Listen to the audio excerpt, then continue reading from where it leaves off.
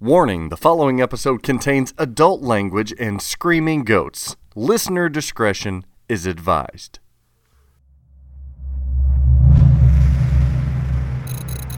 The Pinball Network is online. Launching The Pinball Show. This week on The Pinball Show, we celebrate Halloween, candy shortages, updates to Stern Pinball production scheduling, viewing the landscape of future Stern releases and rumored games, finding rumors in the darkest, most dank back alleys, Alien topping the charts, but I thought numbers don't lie, Multimorphics 2023 plans, SDTM getting the old Goldilocks treatment for their Halloween review, the upcoming Happy Gilmore game, Dream Theme, Pinball Awards season, Pinball market trends, and counting my eggs before the bounty. And that's just the tip as we jam-pack the darkest holes in episode 116. Pinball is a game of skill. For some, it's a passion and a lifestyle. I don't want a lot for Christmas. There is just one thing I need. I don't care about the presents underneath the Christmas tree. I just want you for my own, more than you could ever know. Make my wish come true. All I want for Christmas. It's time for the Pinball Show. It's pinball with personality.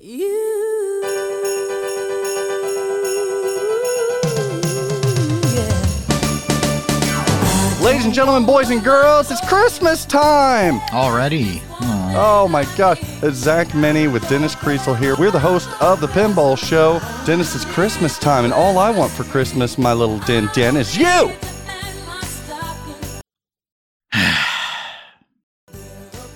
You know I get this way this time of year. Once Halloween's over. You're one of those Christmas people. Oh, Nicole's already got the tree up. We've got decorations throughout the entire house. Oh my gosh. We've already been sitting down by the fireplace, playing board games, sitting by the Christmas tree. It's like 80 degrees out. Well, it is a little warm, but we... Are you going to do like a big bonfire for Christmas? Are you going to burn down your pin barn? No, I can't do that. Why not? Oh, well, it does probably violate several EPA standards, but... Oh, yeah, and county standards for that matter. Yes, I'm sure you know all about those now. Jeez, don't want that one neighbor. Oh, they're having a good time again. I shall report this. Yes. Call the marshal, the fire marshal. All the marshals. Tommy Lee Jones shows up. I want you to search every pin barn, pin house. And speaking of spreading Christmas cheer, Dennis, I get to tonight, after we did get done with the podcasting here, get to take the family out to a little event north Applebee's? of here. No, sorry, I just went with the most Indiana thing I thought of. Eating good in the Christmas head. No, it's I'm going to be riding alongside the Polar Express. We got our tickets. There's a local thing up here with the train. You get the family and you dress in your jammies and you get hot chocolate and you ride a old-fashioned train through the town of Christmasland. Okay, I think my niece has done that before. It's so nice. I love this time of year.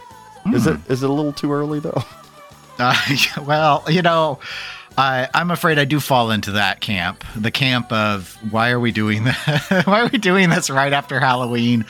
But I mean, it's a battle that I and my ilk have lost. I mean, there was Christmas stuff up at the grocery store before the Halloween candy section was taken down. Oh, wow. They just shrunk the candy section more and more. Oh. Are you more of a Halloweener? I mean, I don't decorate for Halloween, so I wouldn't say that I'm more of a Halloween person. I gotcha. I don't really do a lot for any of the holidays. I might put up the tree. I did not last year. I didn't want to. No tree? Well, Dennis. The problem is that when I'm putting it up, I just think, oh yeah, I have to take it down. It's true. And I think I got out some of the other, like the little stockings and stuff, but I don't think I did the tree. I think I did some other stuff. Did you? I don't usually host Christmas. Actually, I never host Christmas at my house anyway. It's always someone else in the family that'll host it. So, do you ever put exterior lights up? That's one thing I haven't done. No, I do not. My parents do. My dad designed after he retired, like these. He's got little hooks outside, and he's got the lights prearranged on wood boards. So he just goes out and hangs them on the hooks, and it only takes a few minutes. That's really and then smart. they're all wired together. So then he links it all up, and then that way, if he has to fix them, he doesn't have to fix them outside, and it doesn't take very long to put up or put down. Freaking electrical engineers, man. It's his way. Their brain is on a different planet. That's why they're all in pinball. That's right. Or everyone in pinball thinks they are one. I don't know. Do you observe the Thanksgiving? Yes. Okay. I do like the Thanksgiving. I'm going to be. Yeah, I don't decorate for it, but I mean, I'll help make stuff. Or like during COVID, I went and got the stuff and made, Thanksgiving stuff. My favorite food in general is not pizza. It's not ice cream. It is actually like the Thanksgiving meal. The meat, the potatoes, the gravy, the freaking dressing. Like, I can't get It's my favorite meal of the year. See? Okay. That's why I do it. That's why I'll do it. Even if I'm like trapped with COVID, I will get turkey. I will get stuffing. I'll get mashed potatoes and make my own. Yes.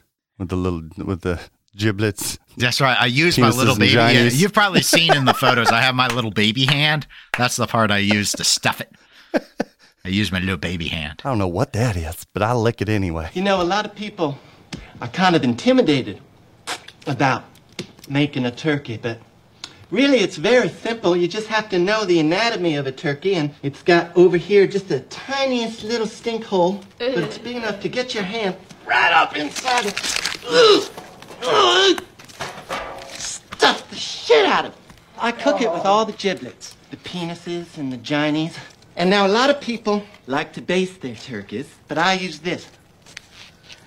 I lick like that and get into the little hiney hole. That's nice and good. I don't know what the hell that is, but I lick it anyway. Up and down. And then I like to stick that right on there. Do you think anybody knows the reference to that film? No, but I'm sure there's at least one person who will come into our thread on Pinside and talk about how we referenced obscure movies and how that was inappropriate. Yeah, that will come. You know, the biggest beef that I had with this year's Halloween, it wasn't all the Hallow haters of the SDTM review. It wasn't even the Pinside shenanigans that occurred. It's the choice and options that I found in my children's trick-or-treat baskets and bags and pillowcases this year. What happened to the variety and diversity of the Halloween candies? Oh, it wasn't very different. Well, I probably didn't help that, but okay. Here's what I'm guessing that you bought. If you did pre-purchase, well, I don't know, you're kind of Scrooge or Grinch, so you probably did black licorice. But no, I guarantee you had Snickers, Milky Way, and Skittles, and maybe a Twix, but that's probably the general branding of the candy you purchased. Well, I did have Snickers. Of course. I did Snickers and Heath bars. Oh, a Heath. That's a little diversity. I didn't see any of that. Because I did full-size bars. Oh, you're such a Halloween pimp. Historically I have, in fact, and I have a housemate, so he saw that I had bought, and because I put him in a bowl like the day before, because I didn't buy candy until like maybe 3 days before Halloween. And then he threw in like the little Milky Ways and stuff because he said it looked like you couldn't find Halloween candy at the store. And because he's like, why do you have full size bars? And I didn't even know they make full size Heath bars. I found the full size bars, but I did actually specifically look for them. So if you mix them together, it was everything you said, except there were no Skittles in the mix. You had no sugar sweet kind of non-chocolatey thing? No, not. I mean, now historically I do buy variety bags, and I like to get the ones that have nerds and stuff in them. No nerds, no Starburst this year. But you see, the thing is, I like to eat those. So then, if I buy them, then I put them in the bowl, and then I start picking out all the Twizzlers and the nerds and the sweet tarts, and I start eating all of those because I actually prefer pure sugar candies to chocolate. Yeah, I see no bottle caps, no pixie sticks, no nothing. And I'm thinking there's some monopolization going on. That's That all could I'm be. saying. Hershey Company might be mobilizing to crush the opposition, the hard candy and other confectionery opposition. It's business. I get it. It is. This year, Halloween was big for me. I had to dress in not one, not two, but I had 3 costumes this year. That's a bit overboard, right? Yes, that's more than the 0 I do. Yes, I went as the Brat Balthazar from Despicable Me 3 for the. Okay, I don't know that movie. So. That's a great. And don't send it to me for Christmas. No, I certainly will. Then I went for as Roger Rabbit. Okay, I know Roger. Yeah, I saw that. I saw the photo of that one. Yeah, that's the only one I knew you had done. Jessica Rabbit. I think we pulled that off quite nicely. And I don't half-ass these. I mean, I piecemeal them and put them together like a true artist. And then for the SDTM review of Halloween, I went as Dr. Loomis.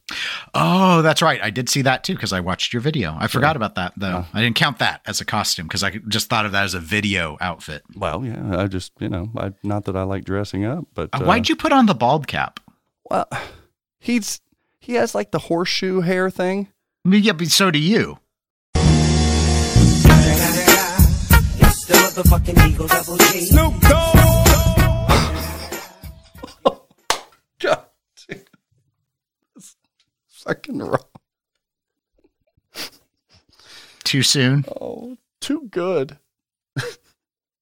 I was going to surprise Greg by shaving the majority of my head and videotaping his reaction to seeing me really fucking fully commit. Mm-hmm.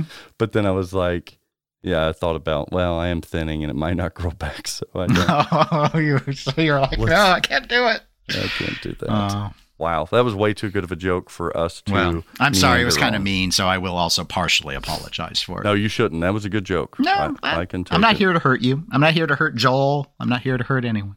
I wonder what Craig Bobby dressed as this year for Halloween. Do they celebrate Halloween up in Canada? Because I know they don't in Australia. Surely they do. And they might hold it on a different day, like their Thanksgiving's on a different day. I bet he dressed up as a giant tongue. And he twerked and it made the sound. Yes, he twerked. He could have just went as the mahogany desk too.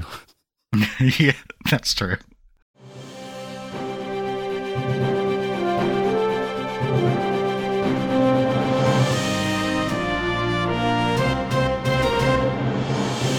Hello and welcome to the Pinball Show's Top Stories. I'm Craig Bobby.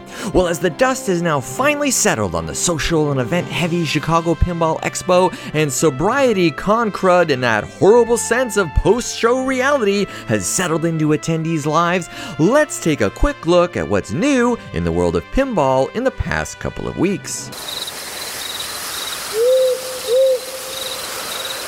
Yes, listeners, an eerie, deafening silence has taken hold of the pinball landscape as the chaotic James Bond release by Stern has virtually killed off any real excitement for that title, which continues to bleed into the remaining anticipation for the reveal of the Elwyn 60th edition single playfield version of the James Bond machine.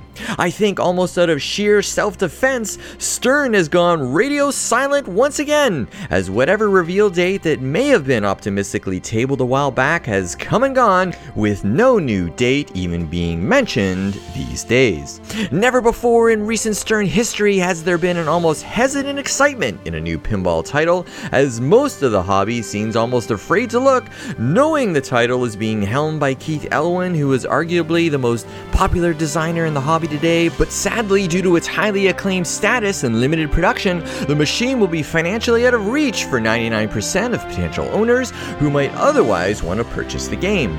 But until it's revealed and until we officially know, you guessed it, we shall have to wait and see. But have no fear, listeners, for there's a few little tidbits of news that are percolating around the hobby as industry leader Stern Pinball released new Mandalorian code V1.40 for all models, as Dwight Sullivan's newly released Mandalorian Topper Masterpiece gets additional code support, including new modes like Beskar Bonanza, Mandalorian Madness, new ambush rules, and supported display of players' insider-connected stats and game progress. The expensive $2,000 Disney licensed topper continues to be a hit with owners and collectors of the Mandalorian machine, as it's now widely being heralded as one of the industry's greatest topper offerings, in a close tie with Stern's own Black Knight Sword of Rage topper that is more mechanical but ultimately less interactive and informative versus the Mandalorian. Having a hard time finding a Mando topper anywhere? Well, keep an eye on the official Stern store, as the countdown clock has commenced for a chance to purchase one at 10 a.m. Central on Monday, November 7th. However, be advised, only registered All Access members will have the ability to make a purchase while supplies last. Speaking of topper news, courtesy of the Nap Arcade website, we have news that Italian manufacturer Pedretti Gaming is teasing a new topper for its Funhouse 2.0 Rudy's Nightmare kits. While nothing other than a few shrink wrap boxes on shipping pallets have been shown, it will be interesting to see what price point Pedretti puts on these toppers after Stern shocked and amazed the pinball world with its recent $2,000 aforementioned Mandalorian topper that was revealed at the start of the 2022 Pinball Expo in Chicago.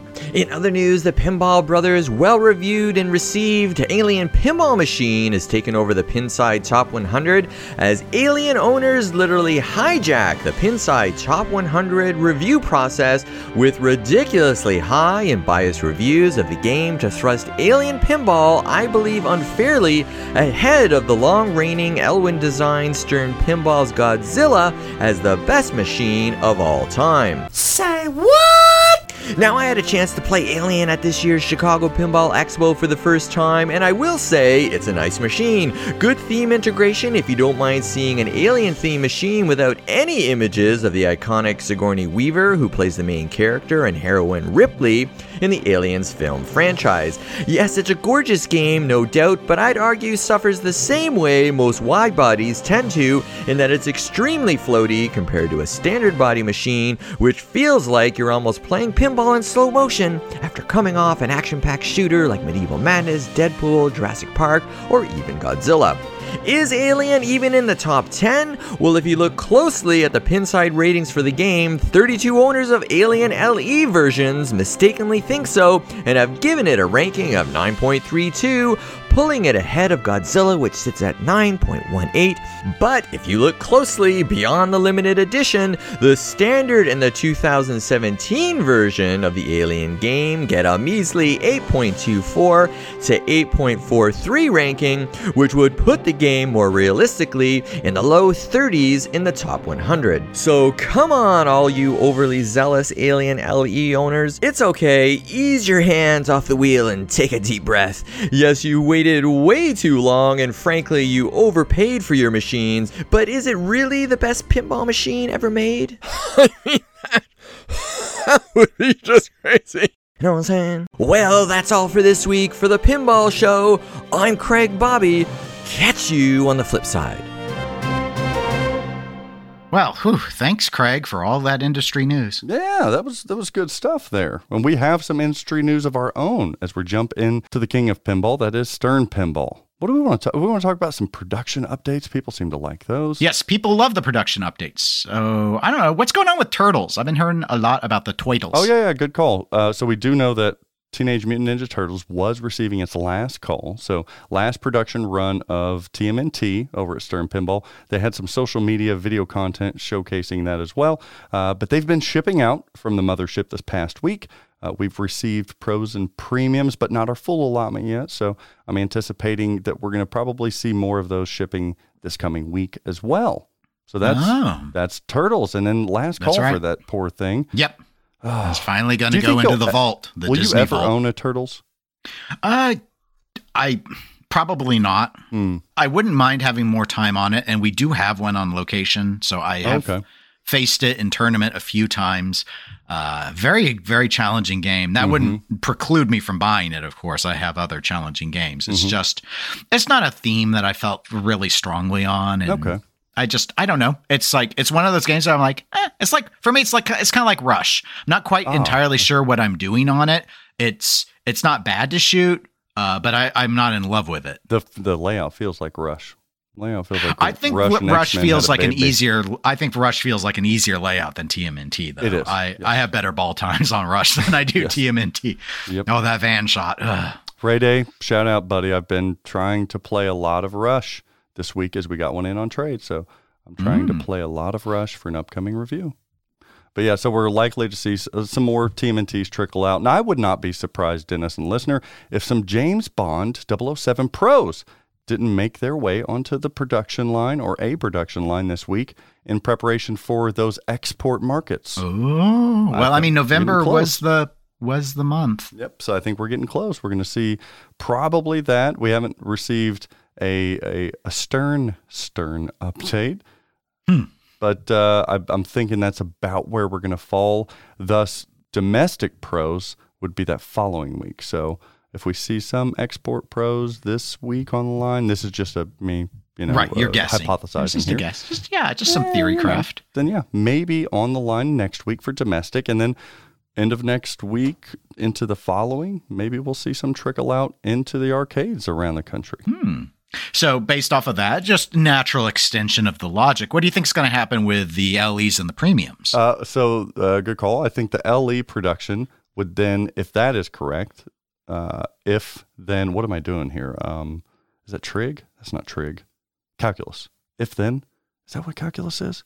Well, you're doing a conditional statement now. God. I haven't done calc since high school. If then, the LE production would land around early December, I think. Okay. Early December. So they might be able to get it under the tree. Possibly LEs. Premiums is going to be a trickier one. I'm thinking late December for premiums. But keep in mind, we're seeing accessories getting announced like, Iron Maiden toppers coming out in August. We still haven't seen that. We're having parts delays. We are hearing that. That's why we've seen some of the delays with announcement production of James Bond and all of the changes in the production schedules in general at Stern Pinball. I would not be surprised to see those premiums fall into 2023, that first run. Honestly, seems hard to believe, but I could see I could. Based off of everything given I don't think it's unreasonable. Mm-hmm. And then everybody's like, what about the home editions? I thought they were making some of those this year. Yeah. Normally, don't they make them in time for Christmas, the home editions? It seems like they usually do like a fall run. That is their best selling time. That is every product, I think, but especially so those. Yeah. So you're going to see some sprinklings of Star Wars home editions and Jurassic Park home editions probably throughout this month and maybe into next month as well. Mm-hmm. Okay. So that's pretty good. And for all of those, I get it. Where's the Bond 60th anniversary edition by Keith Elwin? When's that reveal coming? Where's it at? The answer, Dennis, no clue. I'm not surprised you don't have any production info because the reveal hasn't happened. I don't even know when the reveal is happening. They made it happening. sound so imminent, though. So imminent. But Stern Pinball has not told us of any changes. They originally said late 2022 production on that 60th anniversary, that unseen game. Then again, you're not going to hear me emit the trademarked Creasel gasp if production did fall into 2023 for that 60th anniversary. Mm-hmm. Yeah, I'm not going to gasp either because I was going to say I was waiting for the gasp. No, because I don't think it's surprising. I think if there was a window of a plan, and I don't, I feel like I've spoken ad nauseum about how I don't understand what this like marketing and reveal strategy is for Bond, other than I think it looks really poor. But just like compared to what Stern normally does, this feels like miss after miss after miss. It has to be due to some external factors. I can't imagine they just all of a sudden got this bad at it internally. But all that said, we're past the 60th anniversary date when like all the other people that had their, let's politely say, crap together, did their big like limited reveals and stuff. So we're so far past that now that it's like, I'm still thinking they will get the reveal out before the end of the year. I have no assumptions about the actual production of the game. So. Some dialogue throughout the hobbyist community suggests that what they may be doing is waiting until all of those LEs are produced. They got money for them. They're shipping. Then reveal another product that those LE buyers may additionally want. Instead of announcing now and making some buyers say, wait a minute. I don't know about my LE. Maybe I want this one, or vice versa. But the mere fact that they've already acknowledged the existence of the 60th anniversary that's true. raises that question. That's been my understanding, perhaps wrong. Wouldn't be the first time I am incorrect, but my understanding is this is why they have historically stuck to this philosophy, and not just them, but pretty much all the pinball manufacturers, about not revealing the themes until you're about ready to, put that on the line next. That's going to undermine what's currently on the line. Well, they broke their own rule already. So, but maybe they did that though because they didn't want people really getting pissed off because they've experienced that in the past. I think soft launch was like, hey, just to let you all know that you're deciding to buy these because there is going to be an Elwyn 60th. I do believe that it was the right decision to announce the 60th as coming out when they announced everything else. I do think that was right. But I also do not agree with this philosophy that the line is greatly impacted by not confirming Venom is coming or whatnot, and that they would actually be able to pull a page from video games and generate a lot more longer term sustained hype if they were a little more open about what they're planning to make. I still disagree, but I don't have a good argument as to right now.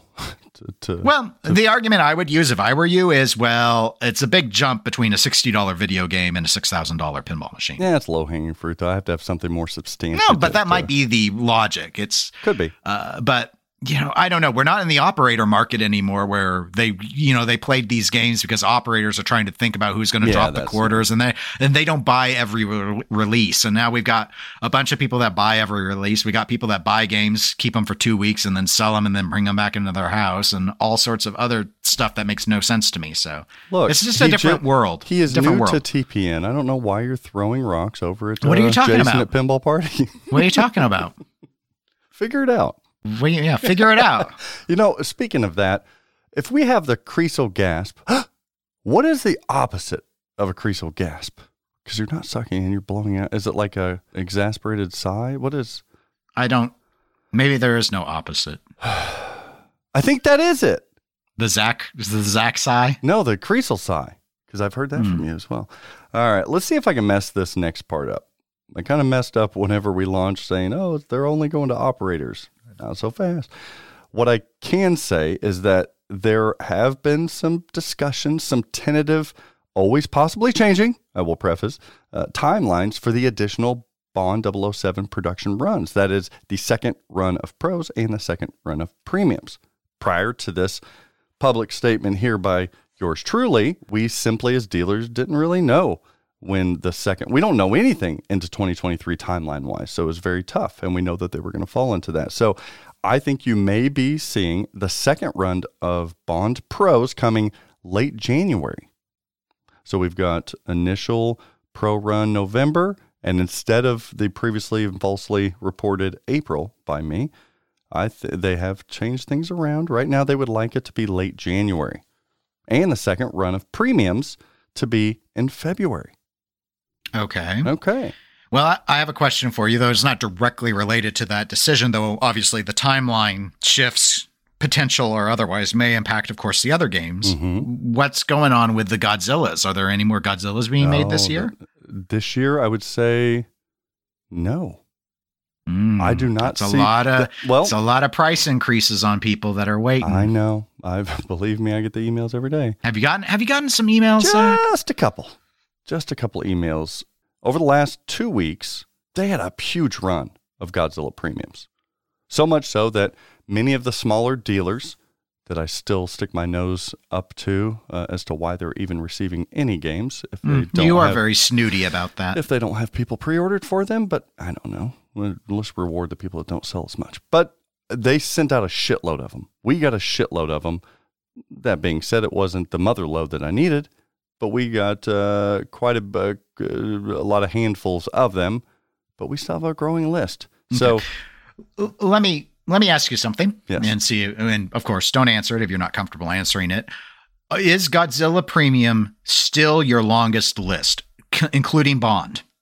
I would say Godzilla Premium, based on pre-orders, not what I have ordered, but based on people expecting games from Flippin' Out Pinball, is probably still right at the list of every other game, including Elvira, combined. Oh, wow. Yeah. It's still a lot. And we have the second, it would be Elvira. We have a ton of Elvira pre-orders. And that's the thing where when you were mentioning the stuff about the premiums and the LEs and like when they reveal of the 60th anniversary Bond will come out, and then of course when it will be produced, and your note that they haven't changed what they've said before. I'm like, yes, but I also remember like they didn't even change the pricing on Elvira Premium for like 3 years because they weren't making any, and they didn't update it. They still have told, like I've asked them, and they said no, there's still not a dedicated price to the next Elvira run. So I don't know. So yeah, without a doubt, we still, and this is just me as a dealer, our company still receives more, and we make it very clear that we have no clue when they will get their Godzilla Premium. I would guess very, very much late, well into 2023. We're still, Dennis, getting just as many orders of Godzilla Premium as we are any other Stern Pinball product at this time. I wonder why that is. Even including Bond, including Rush, because it's one of the greatest, if not the greatest fucking game ever made. Yeah, that is true. That's a good point. Blew mine up the other day. I got a GC. Oh, don't you hate? Look, I hate when this happens. So what? I've been doing the family thing, been trying to focus more on, family and stuff because I get lost in the weeds and business and stuff. That's why you call upstairs and tell them quit jumping and having fun. Be quiet. So ball one, I had like 800 million. Oh, wow. And I was like, holy shit, I had an extra ball. So extra ball 2 and 3, but dinner was ready. And what do? Do you forego and get into trouble? The dinner. Don't go have family dinner. This is a once in a lifetime. You're not going to be able to sustain this in the zone kind of feeling. You're well on your way to GCing it, well on your way to multiple billions. Or do you just pause it, hope that it doesn't freeze up, go have dinner, and then hours later come back? Well, I don't normally need hours to eat. Well, but that rolls into cleanup. It rolls into, homework and getting everyone ready. I would have paused it. And thought, you know what? I've already got a great score going on here. I've not had them lock up on me, leaving it like that. That's true.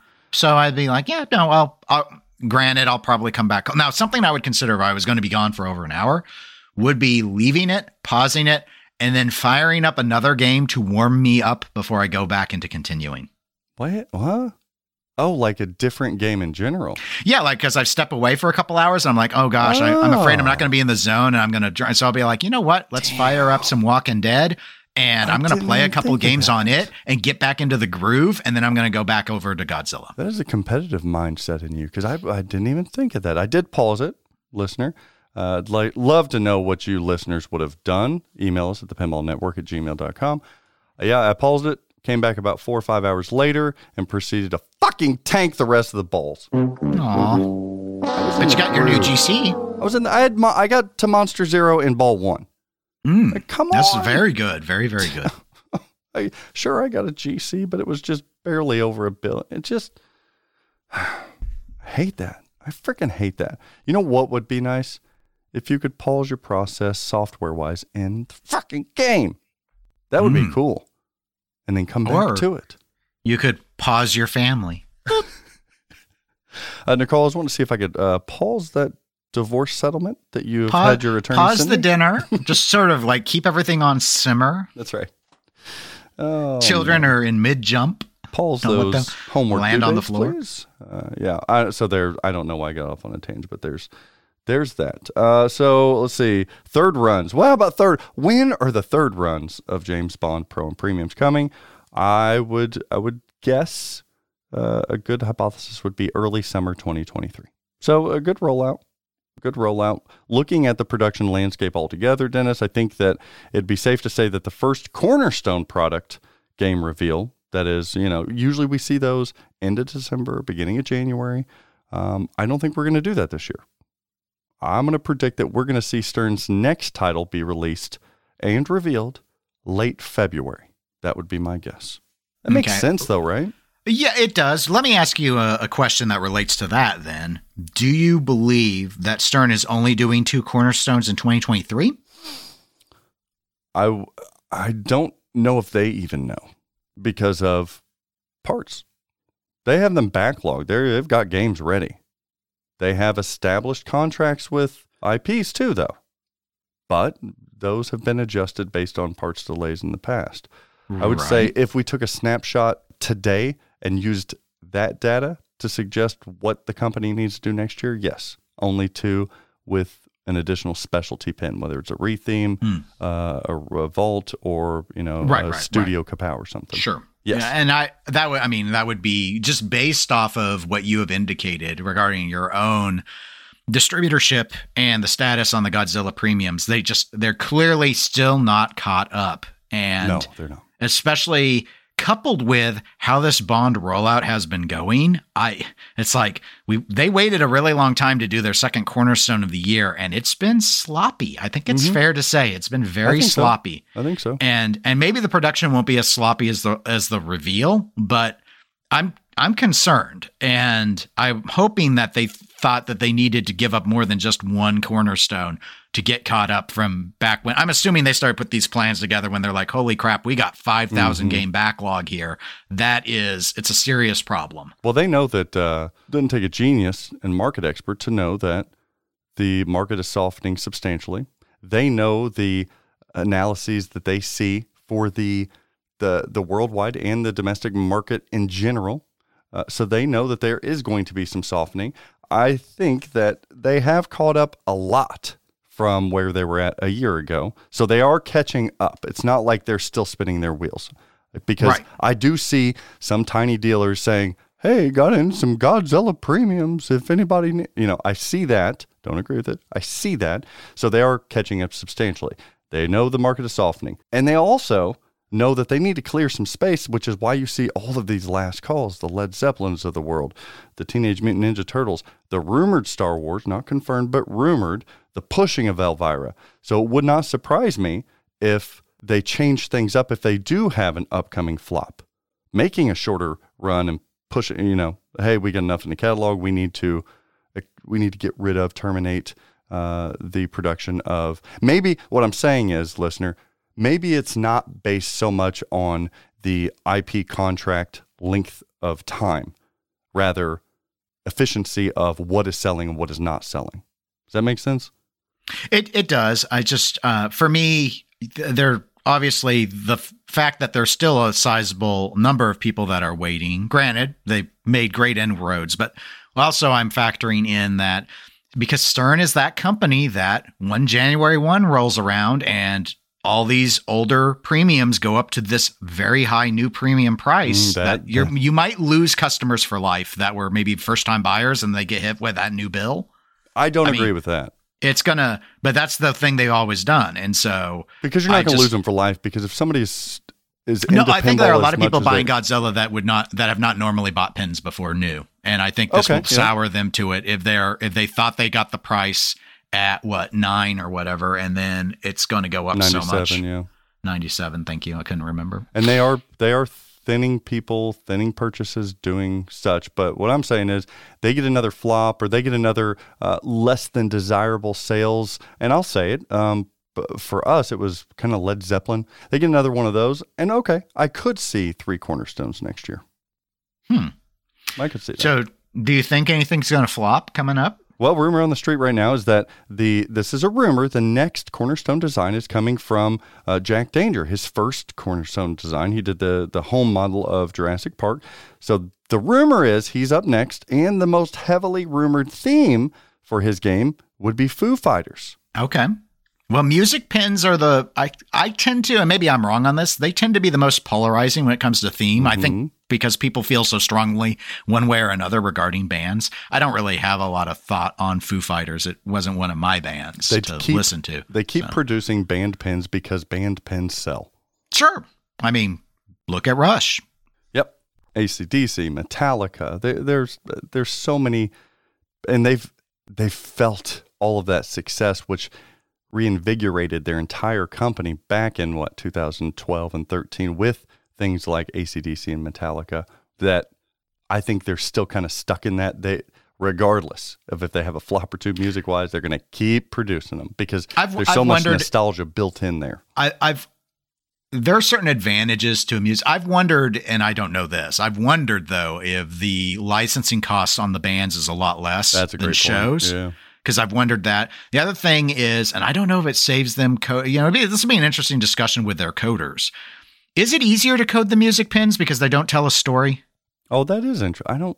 I've wondered it because it's always usually like, well, we just have a bunch of modes and stuff, but we don't have to like unify it around any sort of story. That's true. And I wonder if that means it's easier to come up with how you're going to do it. Sadly, to jump off of that, that's sometimes why it's hard for me to enjoy band pins as much as other themed games, because I don't feel that story or that progression or that immersion. I might feel it for the GNR when I play it and it feels like a fucking concert in a box, but I don't know if I feel like I'm really bringing the band back together or having an encore performance. Well, I've never felt that way about it. I mean, but I've never owned any band pin. Oh, that is really interesting. Never. Some I like to shoot and stuff, but nope, I've never owned a single one. Is there a music-based dream theme that you do have? Would it be Fleetwood Mac? I mean, I would really like to see Fleetwood Mac done. I think it would make a lot of sense given how big they are. I think Prince would be a good one. I don't know.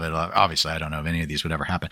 But there's not a band that I would just buy because it's a band that finally got a pin. But I don't do that with any theme, as you know. I've had other themes that are some of my favorites, like Alien, that I have no interest in owning that game because of how it plays. Oh, we'll talk about that coming up. Other trending rumors in the upcoming Stern catalog include Brian Eddy on a comic-themed Venom. That's what people I've been hearing that one a while. That's what they're suggesting. And a summer blockbuster release if we do see that third cornerstone of Jaws by Keith Elwin. Oh, I hope that rumor's true. Generic shark. You know what's crazy too? Jaws, to me, theme-wise, is similar to that for me of Alien. It's a badass theme. I can totally get behind it. But growing up or spending the energy that I do have mentally, it was never into those, to Jaws or Alien. But they are dynamite and they fit into my collection. I like the themes, but I'm not like a dedicated, true lover of those themes like many people are. But Jaws and Keith Elwin, we would have another freaking backup for 3 years again. I mean, it's a risk with anything that Elwin works on, though. Sure. I mean, because think about it, because Godzilla, it's a well-known license, but I can't say that it's beloved in the States. And because Avengers was based on the comic book, same thing, in my opinion. Jurassic Park was it, but it was just the world of. Plus Nedry. Who you barely hear in it. Iron Maiden? We see that's an example when I was talking about bands and polarized formats when you go with music, because I know people that love how Iron Maiden plays, but they would never own it. And it may be more of a preference for Keith. I don't know why I've kind of heard that in the past, to do more general environmental theming than something so pinpointed. Like, could you imagine Keith Elwin using all of the assets and everything that Stranger Things had? What would that look like? Or Guardians of the Galaxy?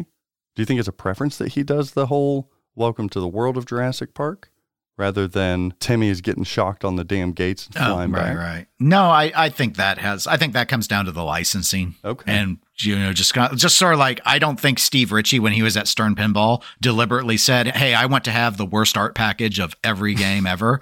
But it's just what he got stuck with. Like, I don't think it was his fault. I just think those were licensing limitations that said, you're going to have the Lunchbox Star Wars backbox and you're going to like it. So much cool stuff coming from Stern Pinball. You want to hear something off the wall, Dennis? Sure, I love walls. Look, I've heard this a couple of times now, listener. I don't know if there's any truth to it, but it would throw a wrench in things. I promise that. I don't think there's any way it's true, unless it is, but there's a rumor that I've heard in the, I'm going to call them the back alleys. These are rumors that the rumor alley, huh? Yeah, the public don't hear of these things. They're so dark and murky. But sometimes they're dark and murky because they're true. But there is a rumor swirling in the back alleys where you can catch something. Watch out for the needles. Is that Stern Pinball may have plans to dip their toes back into a previously made game from the SAM system era, shining it off in a contemporary Spike fashion, but also keeping the theme and the design. That is all I'm going to say this. Here's a kicker. It's not Tron Legacy or Lord of the Rings. Well, Lord of the Rings isn't Sam. I know. I knew you were going to say that, and I almost didn't put it in there. But everybody is thinking about those being the re-theme, so I had to include it here. Else people would be like, "Well, what are you talking about, Lord?" So what do you mean by Sam era shining it off as a contemporary? Damn it, you're poking now. I don't want to give any more. What does that mean? Theme and design. So does that just mean giving it an LCD screen and that's it? And Insider connected? Because that's what it sounds like. Well, when we have a SAM system that has a DMD, and then you have an LCD, and you have all new code. Well, you said keeping the design, though. Keeping the physical design. So it's the same layout. So why would they change the rules? Similar layout. Yeah, it's keeping the same layout. The layout. So are you?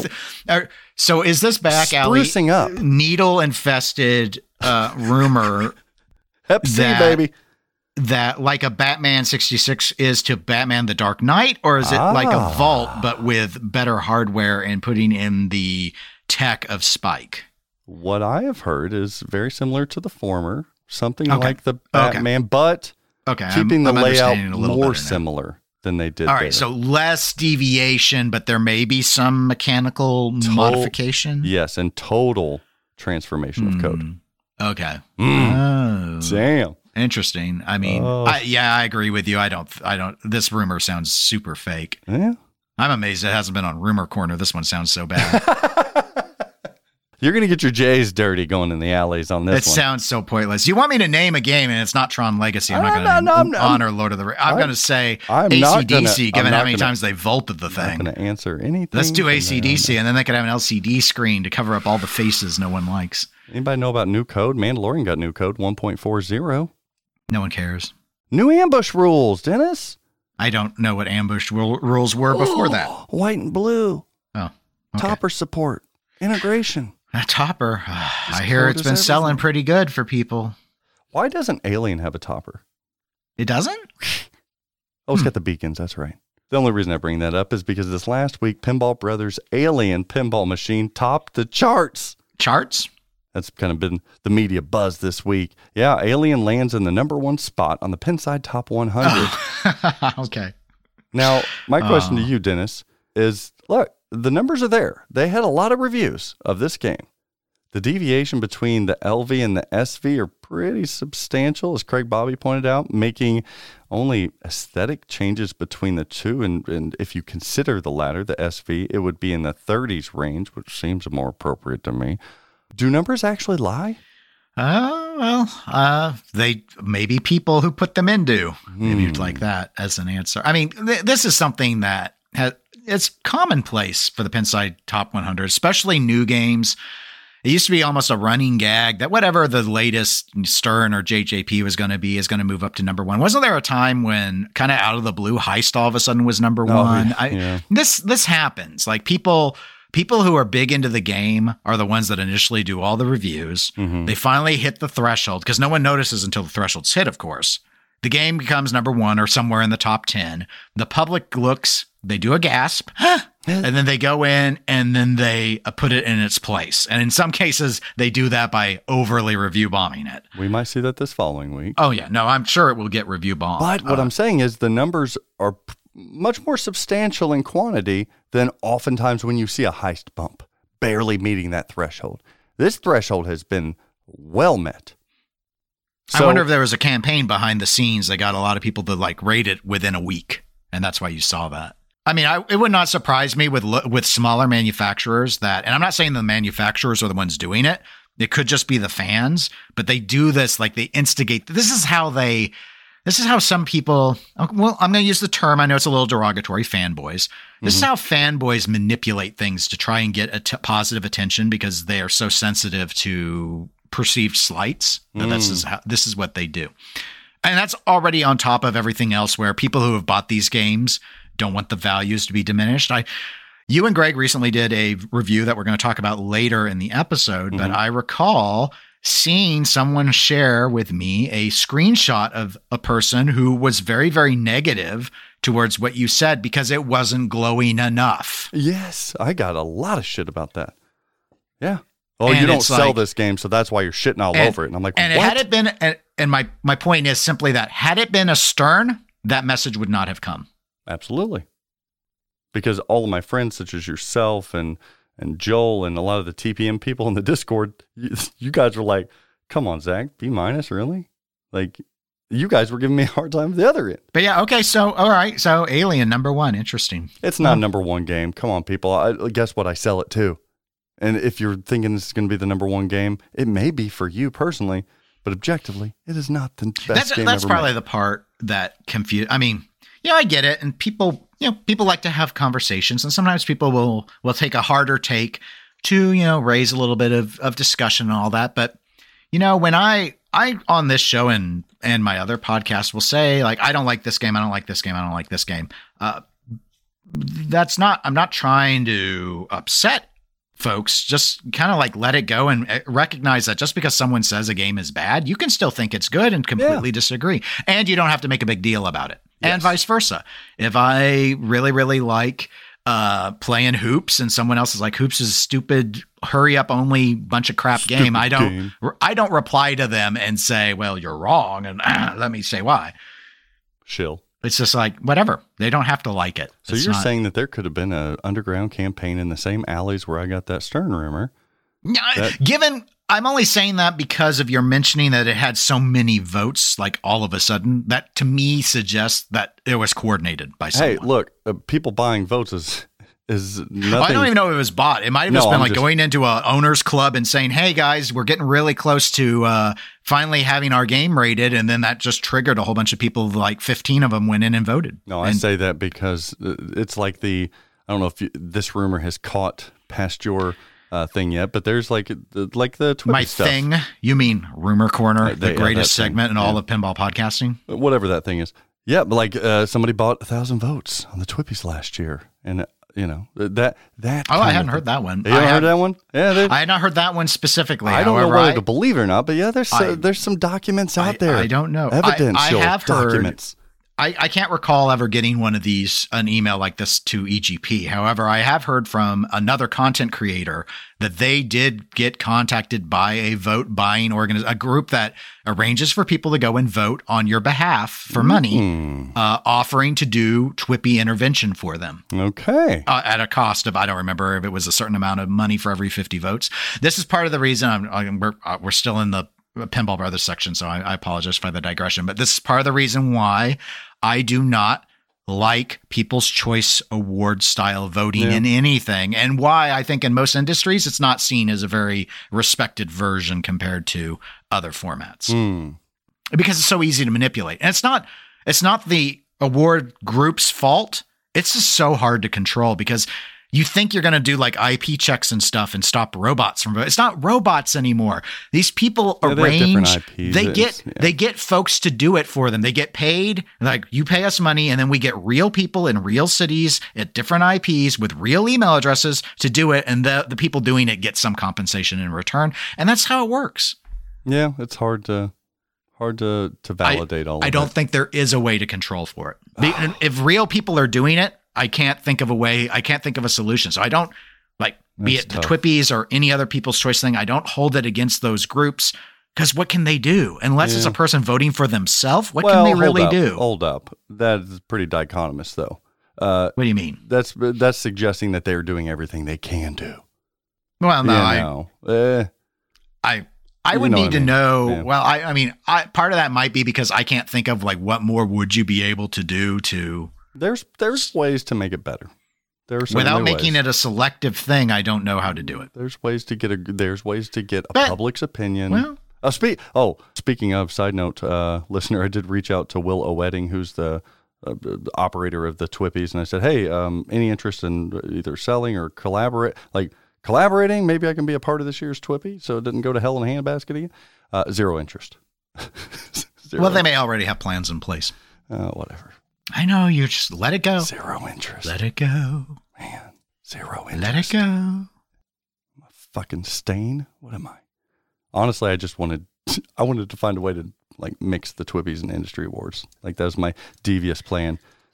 Let's actually have there be one award show and everybody put in together on it and make it the best thing possible to celebrate pinball. That's an interesting idea, but both awards function in such dramatically different ways that I don't know how easy that would be. I'm not saying it's impossible. I'm just saying, I mean, they operate on very, very different models.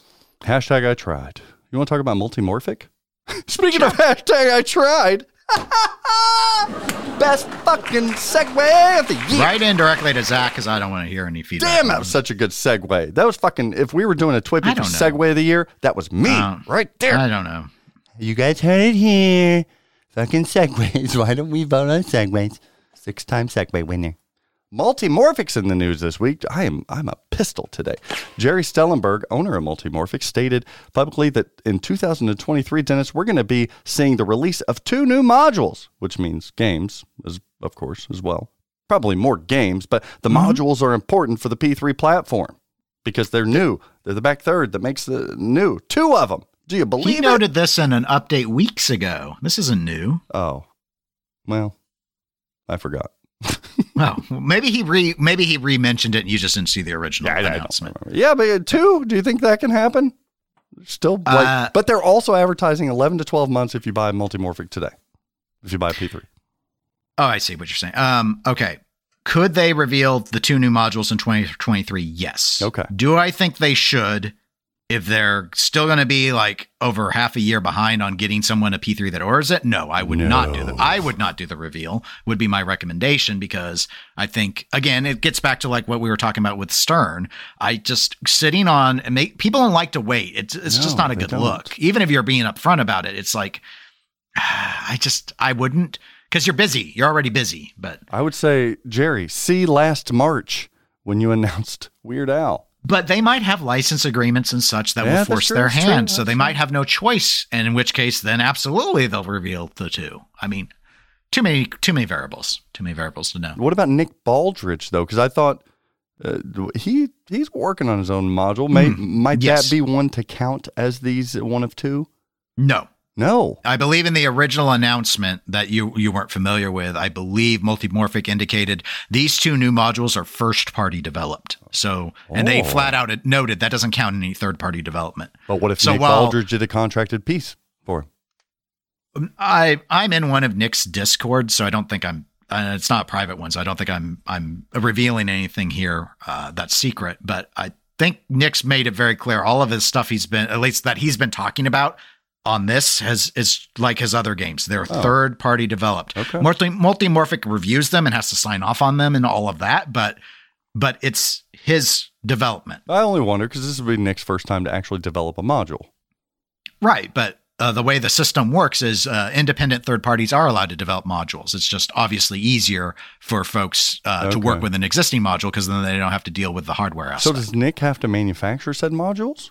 He has to figure out how it will be manufactured. And I know he's been working on actually having prototypes made because he has to test them. Oh, interesting. Okay. Oh, yeah, it's fascinating. You know, if I was into game development, like you could really, at least I could really see the attraction of working where you've already got the platform and doing the development through the module stuff. Like from a developer standpoint, sure. It gives you so many solves. As long as obviously you're not wanting to mess with where the screen is. Mm-hmm. Of course, you can extend components down onto that, but they are extensions. So it's just but if you're comfortable with the screen and wanted to develop the back third, obviously it's like, okay, well, all this other stuff's there and you'd have a company you could talk to about selling the product. And it's not like what Scott had to do, Scott Denisi with TNA, where it's like, okay, we have to find someone to construct everything from scratch and all of that. So very interesting. It's interesting. But, okay. Well, but no, I do think, I don't know when Nick's planning to have his game come out, but it wouldn't count towards these 2 is my understanding. I see. And there may be other third parties making modules also. I don't know. I won't say that they won't reveal 2 new modules next year. I'm with you. I'm with you again. I think they shouldn't reveal 2 unless for some reason they've found some straight line to parts and manufacturing resources. But yeah, I don't see it. Don't Dave fix it, Jerry. From the prior update that they released, it doesn't sound like a parts issue for them. It's just simply the manpower of getting the builds. So if they do get caught up, I think it's fine. It's just, again, I know I've whined about this with Stern a whole lot.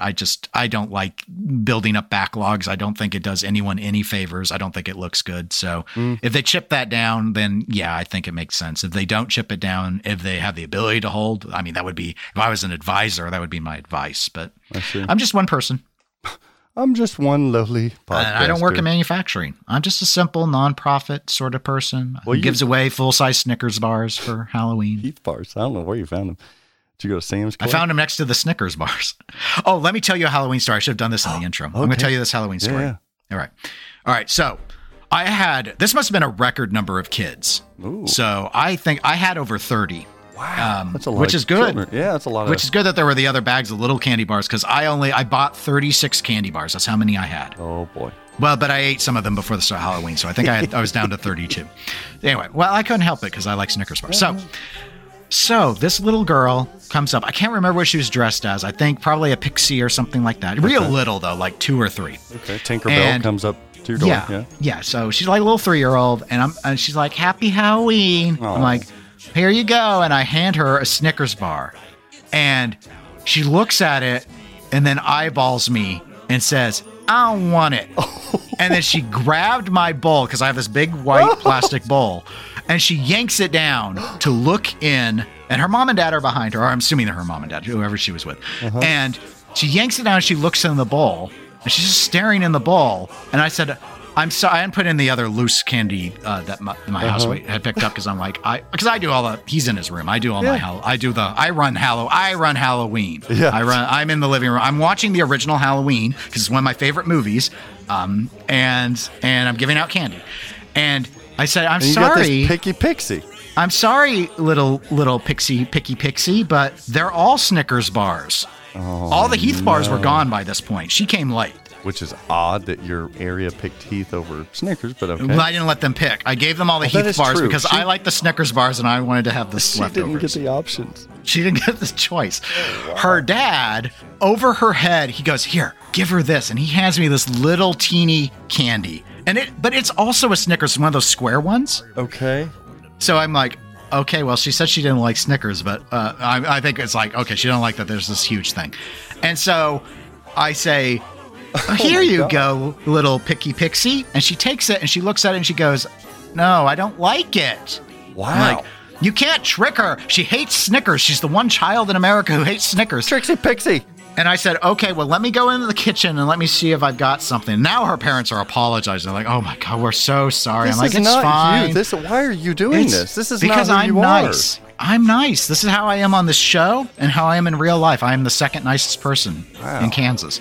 And so I go up and I get the other candy out that my housemate bought. And I was like, I didn't think I was going to have to open this stuff. And I'm like, whatever. He's like, "What the fuck, man?" No, he doesn't know what's going on. And so, because he's in his room playing video games. And I'm like, whatever. I just pour them all in and I'm like, "Here you go." And so because they're small, I give her 3. Because that's why I got the full size. Because normally I give like 3 candy bars to kids when they're the Halloween size. Because I'm nice. Did she accept that? The queen? She took them, and then as she's walking away, because she wanted the Nestle, they were Crunch bars. So she's like, "I like the blue ones." So I gave her 3 blue ones.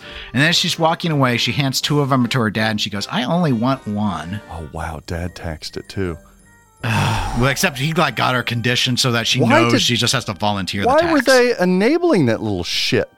He had a Snickers bar in hand ready. A little Snickers square, but she hates Snickers. Well, I hate that kid. She didn't like Snickers. Her bowl was like empty too. Like the poor Snickers bar, the big one I gave her, like filled the whole bowl. Bucket. I would have slowly, methodically opened that Snickers bar, took a big chomp out of it, and mumbled, "Happy fucking Halloween." And I would have slammed the door. Get the fuck off my property. I don't know what the deal is. It was parent better. What is that? It was weird. Good for you. Weird. I'm like, sweet. Maybe I need to just go back to buying the mixed bags of Halloween size so I have more variety. Because it's not unusual for me to have kids try and grab the bowl and look and pick their own candy out. Sure, but not not in the gesture that she did. She like used some Hulk strength too and ripped it down. I was like, holy crap, what does she do? Steroids? Fucking Snickers. What is this? I don't know. I mean, it was so warm out. I mean, the teenagers weren't even like that. There were teenagers coming around wearing masks that they couldn't even see out of, bumping into stuff, trying to get candy. You should have just went back to the fridge and got her a just a half-consumed bottle of mustard. Be like, here, you little shit. I like to have my mustard. Nobody likes mustard. I do.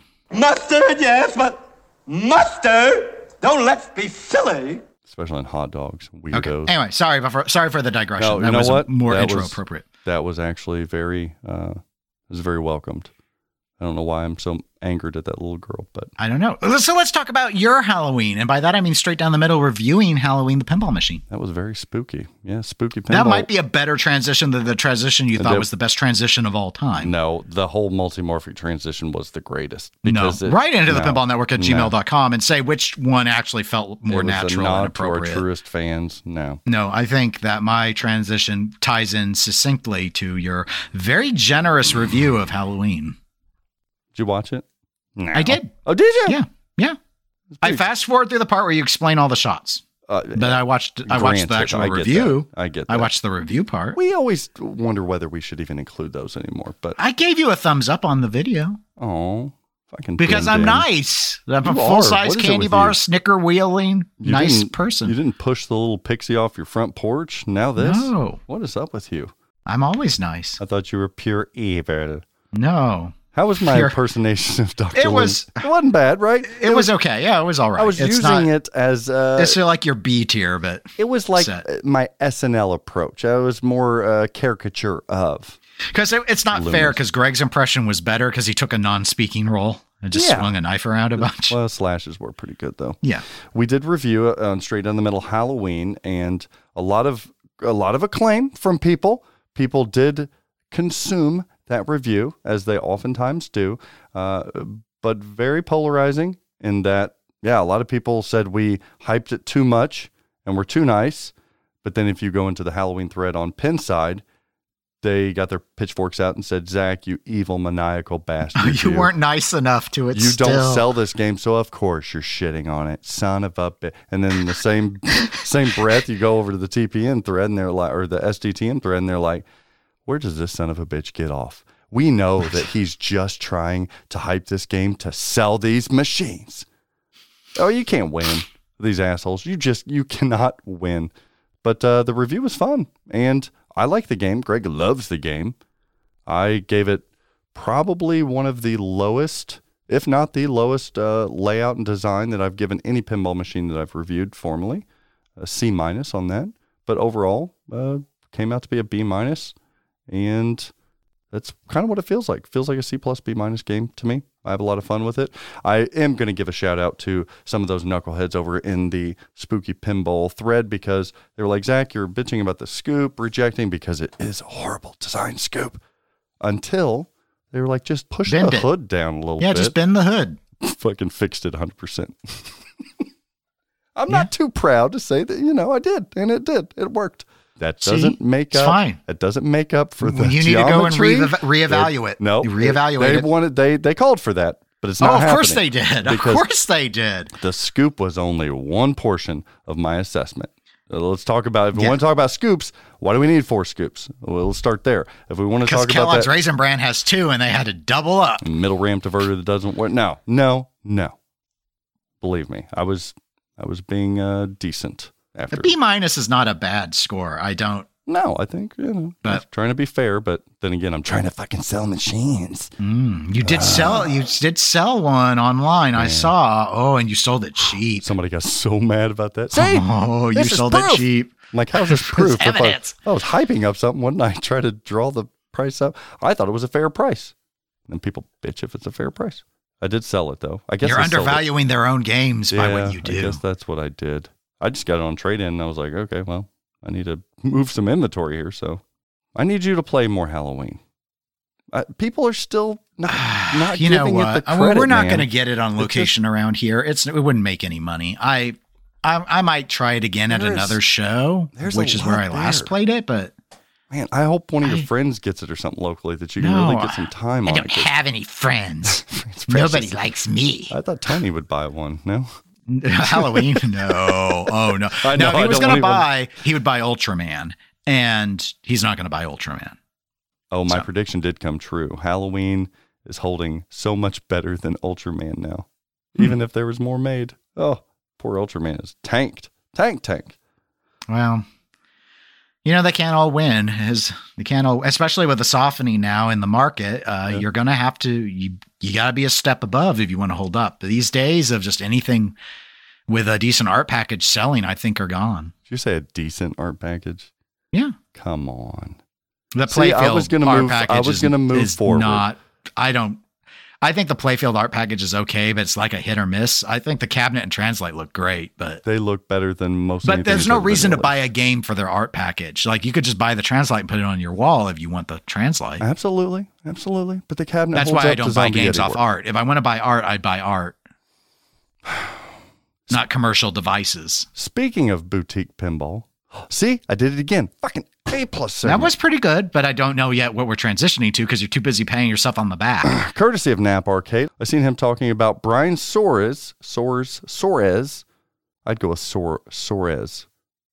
Right? Would you go with Soares if you had that? I'd just say Soares and then have him correct me when I'm wrong. Brian Soares and Rebecca Hardy, known for their Ferris Bueller's Day Off custom pinball machine from last year. Remember, that was a big hit. Yep. They teased their next creation coming in 2023, which is one of my freaking dream themes, Happy Gilmore Pinball. Now, didn't someone else do a Happy Gilmore custom? They did Billy Madison.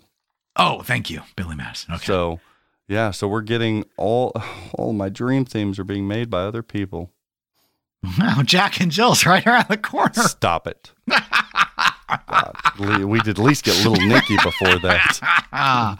Oh, you'd probably give that a B- too. This upcoming game also produced in conjunction with Tim Kitzrow, Boom Shakalaka, the voice actor of NBA famous. Jam fame, and former NBA player himself and pinball enthusiast, a friend, Todd McCullough. Todd, write into the pinball network at gmail.com and say if you like Zach or me more. Did you see? I've got to pull that up right now. We did get Steve. No, I did not. Jablonski. He emailed back. Maybe he just emailed my personal. Let's see. He probably just emailed you because you're friends. Which does suggest that I'm better friends with him than you, but whatever. I'm not friends with him at all. I didn't ask that. I asked who he liked more, not who was his friend. Yeah, he did reply. My good bud Steve did email me, said, "Hey, Zach, catching up on my podcast listening this morning. Heard you give me a shout out. Thanks, man. Very cool of you. Appreciate that. And as far as who I like better, I mean, it kind of has to be you. Could Dennis hook me up with a Jaws LE? I don't think so. Smiley. See what he's doing there? Yeah. Seriously, though, you both are awesome together. I love the show, and I love you both, all caps, equally. There's no favorites here." Equal? We don't do equal here. Steve, write into the pinball network at gmail.com and answer the question. If Zach and I were both drowning in a river floating away from you and we were equidistant apart, which one would you swim and save? Keep in mind, Steve, that he's floating upon a log and I'm floating upon your Jaws LE.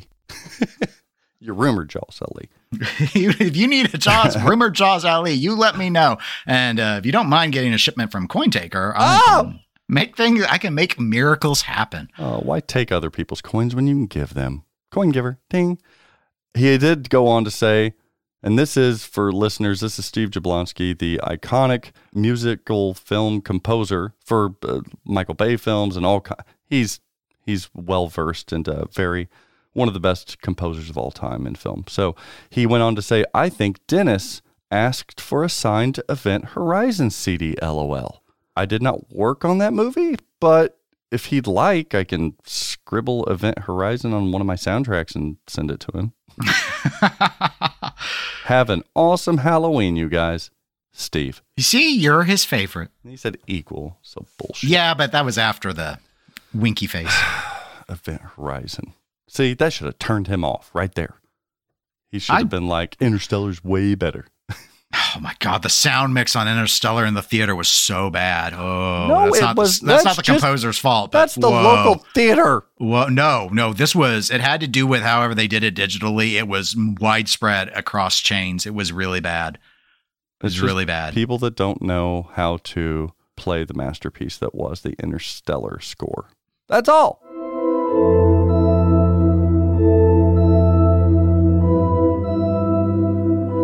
Matthew McConaughey, if you listen to the show right into the Pinball Network at gmail.com and just explain to Zach that the mix was really bad. I can guarantee you that Steve would appreciate Interstellar more so than Event Horizon because he was a little biased. He worked under the even more iconic Hans Zimmer, who did score and compose the Interstellar. Oh, Hans Zimmer. Well, I love a lot of Hans Zimmer scores. Mm-hmm. So you see, it wasn't Hans Zimmer's fault. It was all of these shit-ass outdated theaters. Hey, theaters, figure it out. Maybe that's why you're going out of business. I bet the HBO Maxes and the Netflixes sound just fine, though. What is your favorite Hans Zimmer score? Honestly, it probably would be Interstellar. Because I love the organ use in that so much it's always kind of been. But he did freaking so many of them. I'm pulling them up. It would be tough for me. Inception was great. A lot of bombs in that. I'd say a lot of bombs. Dark Knight. Of course, that's just the sound effects. I would say it would be tough for me with both Gladiator, which is his, good. And I also really, really like his score for The Last Samurai. Oh, that was a deeper cut. Yeah, no, it's the music is my favorite thing about that. I thought go with The Rock, pushy. Oh, The Rock, best action movie of all time. Oh man, people may make fun of a lot of what Michael Bay does, but The Rock is a choice action movie. I wish he would do R-rated action movies more, but all the money's in PG. So. I would think for creativity's sake and originality, maybe Pirates of the Caribbean. He's always been good. And he's still active. And he still did like horror films too. The Ring. He did The Ring. I would say of Mr. Jablonski's scores, which I understand. I'm more familiar with Hans Zimmer's work. I'd probably say Ender's Game was the one. Oh, another little deep cut there. Okay. But which movie wise, and I, unlike everyone else in the world that I know, I never read Ender's Game. I only saw the movie. I've not seen that movie. I think, as I recall, the soundtrack I enjoyed on that. Maybe he was thinking you were thinking Deepwater Horizon instead of Event Horizon. No. With Deepwater Horizon, that would make, which I have not seen. Of course, I would think Deep Star 6, which is a real janky 80s horror movie. I see. Yeah, I'd go with. Man, he had some good ones in there. Jeez. Battleship was a badass movie. I don't care what anybody says. I like that movie. Oh my God. With Rihanna. That was good. Yeah. Hey, you know what though? Like all of the reboot, because Steve did a lot of the horror reboot scores, your Texas Chainsaw Massacres, your Friday the 13th, your Nightmare on Elm Street. I'm giving a lot of credit for film to the Texas Chainsaw Massacre, the reboot in 2003. I believe I have really seen that, and that. it was well put together. Yeah. I guess maybe it's just so how dated Texas Chainsaw Massacre the original was, based on my age. But I really liked how that was redone. Yeah. All right, we've digressed a lot. Yeah. Everyone's complained. I don't even know where we left off. We were talking about Happy Gilmore. Yeah, we were just talking about how you were going to give Jack and Jill a B+. You're not going to make this putt, jackass. Have you seen Happy Gilmore at least? Please? Yeah. Okay, it's a great. Chubbs, Crazy Chubbs. Oh, come on. Yeah, Happy Gilmore would make an awesome pinball machine. I hope that there's a clown in there that spits the ball back out. You're going to die, clown. Or the opening sing where he sings, I want to kiss you all over. And over and again. And then the lady comes in and she's like, you want breakfast? Dun, dun, dun. Till the night closes in. Todd McCullough, email, message. I think Todd's on Facebook. I was going to message him and be like, dude, let me buy one of these. I couldn't even find him on Facebook. Maybe he has me blocked. Now I've got that song stuck in my head, Dennis. Dun, dun, dun. When the night closes in. When the night closes in. Sorry, don't hang up. It's Pinball Market Trends. Did you miss it, Dennis? No. Let's get through it. Let's trend up all the stuff you've been reviewing. Trending up this week, like when I wake up and take a pee, it's The Mandalorian. Wait a minute. Can that really be trending up? The prices, maybe not so much, but look, we got a new code, we got a new topper, we've got new sales. Numbers don't lie. You're selling more games out of nowhere? That's a trend. Mandalorians are actually selling again. Thank God. The Mandalorian. Baby Yoda is happy. Grogu likey.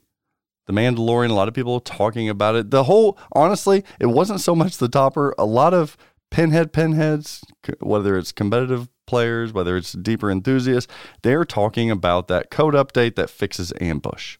That was a big part of that game.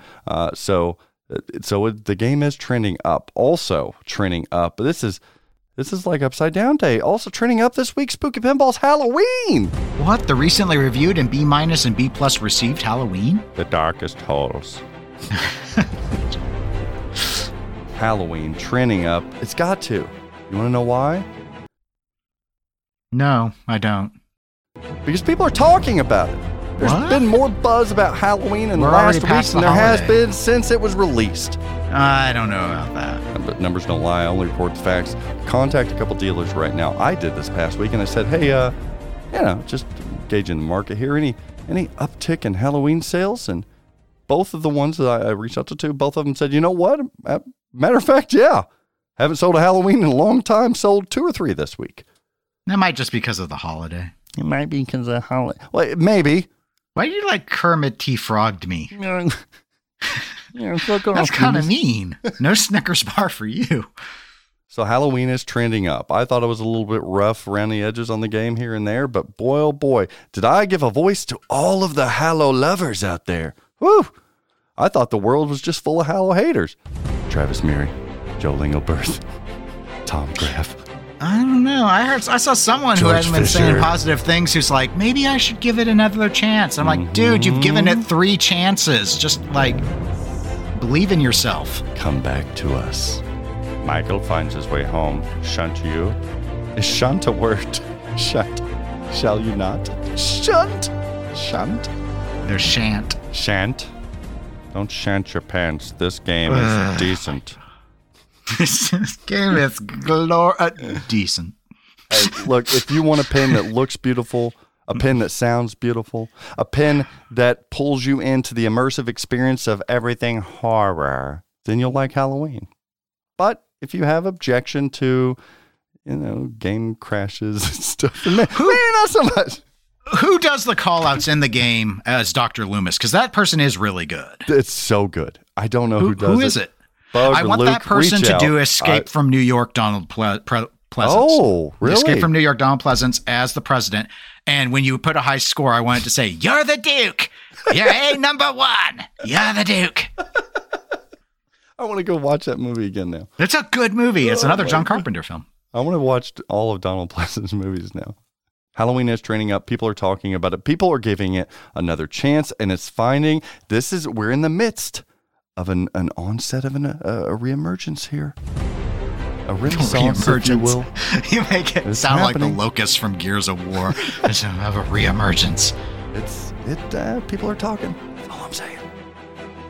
Or maybe it's just because people like Greg Bones so much that when he rates something high, they're like, that damn Greg Bone is just on. I don't know. At the end, I thought he kind of got a little preachy / defensive in the review. Ooh. Basically saying if you don't like the game, it's just because you don't get the theme. Ooh. And I thought, you know what, Greg, I have to disagree. I'm a pretty big, in my view, I'm a pretty big Halloween fan. I'm very familiar with the first film, and there are elements of the game I just can't get behind. And I don't know if my fandom should get to be challenged like that. I mean, it's fair for him to challenge it. I'm not going to write in and complain. I do think that I disagree. There are certain games, Halloween being one of them, and Stranger Things being another, you can't play it on location or at a show. there's different environments in which to play games. And so it's such a gatekeeping statement. Like Rush, play in a competition. Play it on location. It's a band pin. A music pin. No one cares. But the music pins. Damn, I hope Ray Day's on something different this time. No, I don't want him to only ever be on music pins. I want him to be typecast into, here you go, make your convoluted music rules. You can't tell a story, so here you go. And I like to imagine at night he's like writing scripts. Like, I'm going to prove I can tell a story. Tap, tap, tap. I imagine him using an old-timey typewriter. Tap, tap, tap, tap, tap, tap, tap, tap. Return of airport modes. Yes. You got to play it. Also trending up this week, apparently, is Greg Bones' Toy Story 4 LE. Wow. Talk about the hottest thread on Pinside for the last week. That poor guy got raked over the coals trying to sell that Toy Story of his. Woo! I thought everybody liked Greg. Guess not in the Toy Story 4 thread. Not ever since he signed on with Flipping Out Pinball. You're just part of the problem, you son of a bitch. You were one of us. For those of you wanting a good laugh, go into that. That poor guy got called every name under the book, and he was just trying to sell his Toy Story. Well, at least the company owner hasn't contacted him saying, what are you doing? I'm assuming if he has, Greg, email the pinballnetwork@gmail.com and let us know if that happened. I don't think they have, but you never know. You never know. Back channel discussions in the darkest of alleys. In the darkest corners of New Jersey. Oh my gosh. Yeah, go check it out. Also trending up this week, I just feel festive, so I'm giving everything away because the season's greetings, baby. And if I could give you one treat this year, listener, it's give yourself time and subscription to go watch season 1 of Rings of Power on Amazon Prime. Rings of Power, the Lord of the Rings, the season 1 was better than the Hobbit trilogy. I'm saying it. I'm putting it out there. I'm going to also put out there this week, trending up, is Rings of Power, so much so that it was better than season 1 of House of the Dragon. Fight me. I don't care. Objectively, it was. It just was. There wasn't no sex or not much violence in Rings of Power. You know why, people? It didn't need it. It's called storytelling. It's called cinematography. Actual good CGI. Character development. It doesn't have to rely on boobies and wieners. Now look, I liked House of the Dragon. I liked it quite fondly. But looking at all of these numbers that people talk about, all these ratings, and it's bullshit. Numbers do lie, because Rings of Power, way better than House of the Dragon. Dennis, did you have any feelings about the Rings of Power season 1? Yeah, I liked it. Really? That's it? Yeah. You liked it? I don't know. What do you want me to say? That last episode didn't get you so freaking fired up? I had already figured it out, but... Well, because you read the books. Well... Fucking Tom Bombadil. They are deviating a bit in some areas, which of course that might be part of the issue. Is it's upsetting some purists who are really hung up on it having to follow it's too hard to keep everything following. This is true for any story. Everyone gets upset. I mean, I agree with everything you said. It's stronger than the Hobbit trilogy. It's stronger than House of the Dragon. I thought House of the Dragon did a surprisingly good job with the number of time jumps they had to embed to still actually tell a coherent story. Mm-hmm. It's pretty entertaining. Way better than the last season of Game of Thrones was. So last season of Game of Thrones is awful. But Rings of Power is just it's more enjoyable. I would say the biggest thing to know about going in is I felt very overwhelmed for probably the first 2 to 3 episodes just by the sheer number of characters that are involved. Yeah. Mm-hmm. And you're not yet sure who you're going to follow. But it does sort itself out, and it is not nearly as overwhelming as it feels at first when you're like, am I going to have to know about every single Hobbit or what's going on? We know that this series is going to go into 5 seasons, and I just think their planning for it is so smart. Mm-hmm. They gave you so much still in season 1 that it didn't feel like they were going to have to drag on to season 3 to catch on to what's... It's just it's an epic, magnificent visual spectacle. I loved it. If it's going to get a pinball machine... I'm just saying they need to get the Galadriel voice actress to do the call outs. And I want everything to be as over the top and elaborate as it is for her lines in the show. Everything that might be mundane that is said. This is another fun thing. I didn't catch it. No, because it's all of the proper language that Tolkien used. But Listen to how, because she's the elf, listen to how she explains even the most mundane things. In fact, you could probably make a drinking game of it. Just imagine how Galadriel was, if someone was in the show to ask her, what would you like for breakfast? And she'd probably say something like, the jam on toast does not idly fall upon the lands of Lothlorien. If you would just but believe in yourself, you could become the chef of all time. Oh man, she seduced me. She has all the best lines in the show. They gave her like all the good dialogue. She's such the best like lead badass. Mm-hmm. Yeah, it's like she's the fun character. They give her everything to do without it being like Star Trek Discovery, where it feels like you're watching the Michael Burnham show and no one else matters. That's a Star Trek Discovery reference for anyone who's watching that show. Clue, this doesn't feel like that. It's still an ensemble cast and other people are doing very important things. It's not just the Galadriel show, but she's the most fun character in my view. All right, let's be a dick this week. Trending down is Jersey Jack Pinball's Toy Story. But Greg's was trending up. That was more his thread. You're trying to help your flipping out employee. Yeah, by trending it down. Sorry, Greg. You already trended it up. I trended up his. You can't have both. You can't have second choice. Breakfast. His. Nice. I like that. It's like more the thread that was trending up. The game itself, numbers don't lie. I only report the facts. And I've been told numerous times that I'll never trend down anything I sell, even though week after week I trend down things that I sell. Toy Story is trending down. Look at the secondary listings for this game. Come on, there's no arguing to it. This game is $12,000, but they're sitting at 10.2. That's a fact. Selling around 10. That's $2,000 difference. The CEs, I don't think the CEs are taking as much of a hit right now because not all of them are produced. I think only half of them are produced at this point. Maybe not even half of them are produced. I anticipate if we continue down this same path, we're going to see the same thing for the CEs. I have seen some CEs sell for much under $15,000. So it's already showing to be that case. Does it take the fall that Ultraman and Halloween have taken ratio-wise? Maybe. But thankfully, Halloween's trending back up. Hopefully, once people, get time to play it. We did see a little bit of a resurgence and on opinions of it following Expo when larger groups of people were able to play it. But the numbers aren't there yet on sales. It's not showing that. It's just not.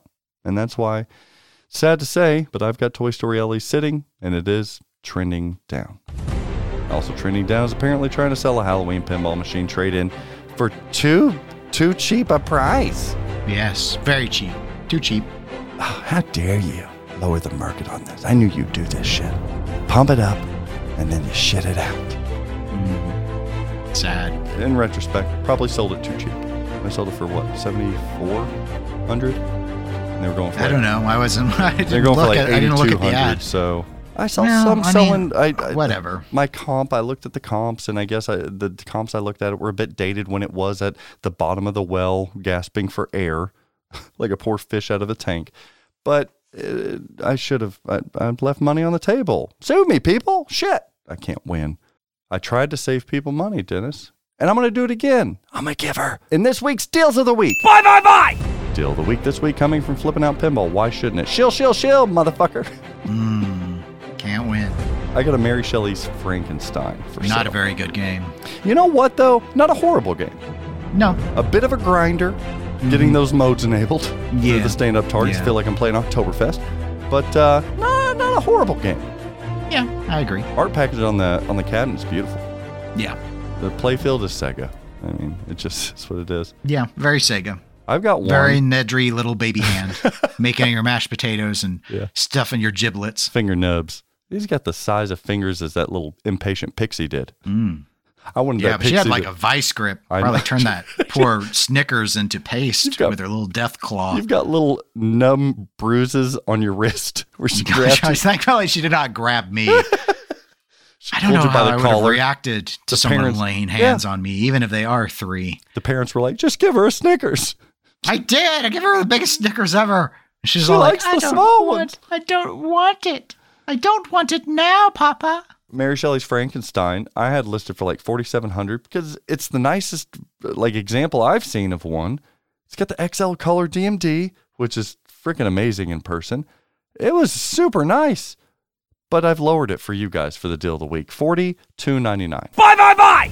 Can you pass up that $42.99 for probably the Well, nicest I mean, example you've seen. Come on. I'll be passing it up, but Come on, Dennis. someone else Shit. might not. Someone else might like it. I don't Fine, know. $41.99. Just come pick it No, up. Thank you. I don't want to drive out there. You think they buy it for $4,000? I'm like I'm the Greg of Kansas. I don't want to go anywhere. I love them just lowering it like $800 here. Yeah. Yeah, it's fine. Yeah, it's fine. $4,099 since Dennis still isn't a fan. That can be like the deal, the what the fuck too. Like, damn, Zach is such a coin giver. Pinball Bounty. I got some bad, sad news to report, Dennis. Oh no, you're out of topics. No I've more got games to bounty. Reprise a title that was What? once retired from the Pinball Bounty. Radical? Your boy counted one's eggs before thine hatched. Oh, the Dolly Parton. The Dolly Parton is going back onto the Pinball Bounty list because I spoke too soon, and her eggs will not be coming home. Yeah, the person backed out of the trade. We had a trade. We had shipping of Michelle's to set up. And for personal reasons and nostalgic reasons, he was very sorry and couldn't do it. Dolly had her little finger nubs bruised up against his wrist, too. Don't let me go, darling. I know what that Zach's going to do to me. Right, he's going to leave me on running 9 to 5. Oh, yes. Better than all the transitions you've done today on this episode. No, my segues are still better Nope, today. your segues are not better. They're not. Event Horizon. It's not, objectively not. And as always, ladies and gentlemen, find me a Dolly Parton because we need her back. I'm just here to report the facts. Give me a Dolly because numbers don't lie. On unequivocally the best segment, much better than Rumor. Much better than Rumor Corner. What's that bullshit that Triple Drain does? Triple combo. The intro is better than the entire segment? Yeah. Which is 50 minutes of us explaining a game without it in front of you. We should call that segment the Charlie Brown adult effect. Wah, wah, wah, wah, wah, wah, wah, wah. And then when you get to ball 2, wah, wah, wah, wah, wah, wah, wah. I don't know if they could even save that segment with a video. I don't know. I'm just joking. I do love that segment. It's almost as good as Slam Tilt's Would You or Would You Not Buy That? Yeah, I figured you'd like that segment. That's another one that expects you to be looking, though. They do a pretty good job of explaining visually. Ron does. They do. Really focus on saying, where's the back glass? Yeah. It's all just a flake. You didn't take the glass off? So, because I never load them up, I only just use my imagination when I listen to that. Bruce's penis inverts whenever they use LEDs on a EM or an early solid state. No. Dennis, where can people catch you? They can always email me, eclecticgamerspodcast@gmail.com, or go to facebook.com/eclecticgamerspodcast and use the messenger tool to send me a message. If you want to get a hold of me, you can do so by emailing thepinballnetwork@gmail.com. We have a lot of exciting stuff coming up. A lot of exciting stuff coming up. SDTM, a video series. Go like, subscribe, follow that as well. As TPN stuff, social medias, the Instagrams, the chit chats. Is there a chit chats? That's a TikToks. I don't know. Twitch. You know what I'm thinking about doing? Joel and I have been discussing. He's going to be doing flipping out pinball streaming next year as well. We're thinking about taking our services maybe over to YouTube. What do you think about that? It makes a lot of sense for the VODs in particular. Mm-hmm. Something we're thinking about. Flipping out pinball product showcase this week is a Teenage Mutant Ninja Turtles premium. Got a couple left in stock. I think pros too. Come get them, people. It's the last call, last chance to get one. And while you're there, you might as well get a top or two. I mean, come on. You may see this week on Joel's stream, speaking of, maybe he has a new accessory for his TMNT. And they aren't them fucking metal flippers again. Nothing. People are writing and asking Travis about talking about those now. Like, what is going on? Part of that, I blame myself for part of it. And I did issue a quasi-apology to Joel. Such as, what do you mean? Well, because I feel he's really sensitive because I've referred to them as training wheels. I was sensitive to that and I don't even endorse the product. And I still think it is like, I don't think they'll make you a better player because I think they'll teach you things that are not actually real world pinball relevant. But anyone should always set up their personal games any way they want. So, I did see that discussion. It's not my goal to make people feel bad about making their lives easier, but it's the same thing as taking the tilt bob out and then thinking like you're some sort of badass because you're doing slide saves all over the place. I'm like, you're nothing. You're nothing. Your skill is nothing. But if that's what makes you happy, do it. Just don't think that it made you a good player, because if anything, it made you pick up some bad habits. What about the 5-ballers? Again, if you want to progress through the game and it's not about getting better at the game, do what you need to do. Dennis's eyes twitching. Do what you need to do. What about people lower the post all the way down? Sure. Do what you need to do. You should be having fun. Prioritize having fun. But there are two different things between like having fun and having more boasting. fun and getting great. better at playing. So decide what you want to do, because some of the choices are mutually exclusive. Not all of them, but some of them. I'm going to give a shout out to a pinball party this last week. I messaged Jason over there, and he kind of fucked my whole world up. Really? He gave my mindset a twirl.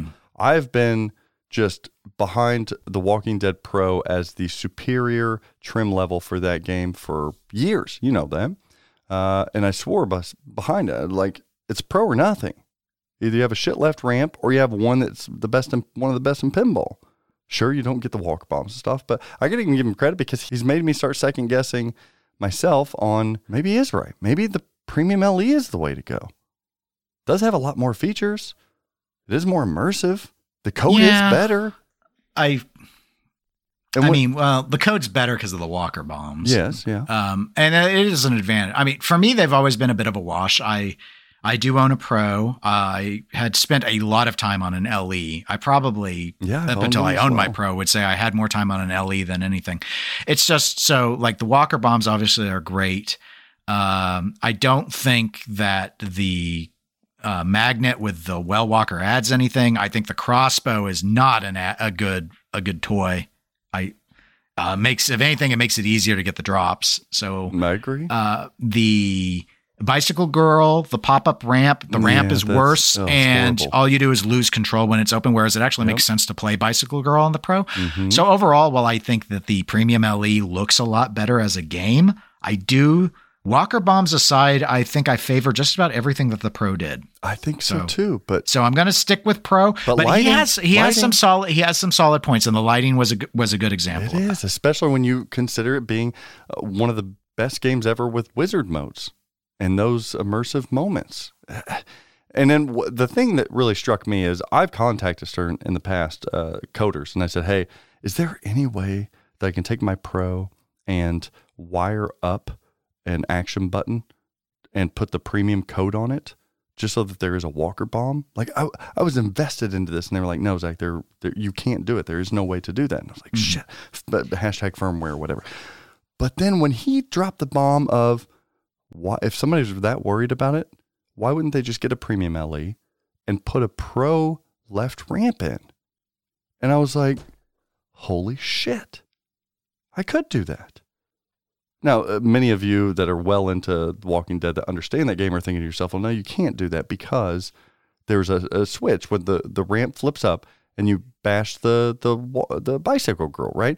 But you could set up a bracket with a secondary switch on that left ramp, because when you hit that left ramp anyway right now, and it's during bicycle girl and what is it, CDC, you get credit for those two shots with one shot, so you can just hook up another switch.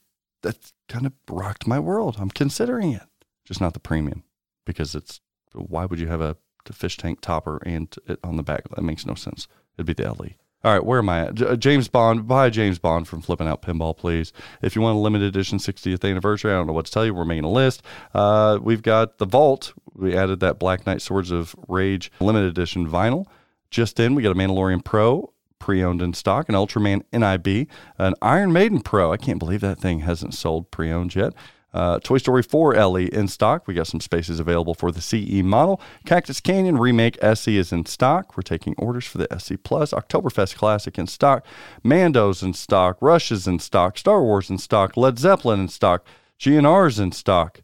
People, there's no more complaining that you want a pinball machine and you can't get one. There's plenty here. We even have a Batman Forever right now.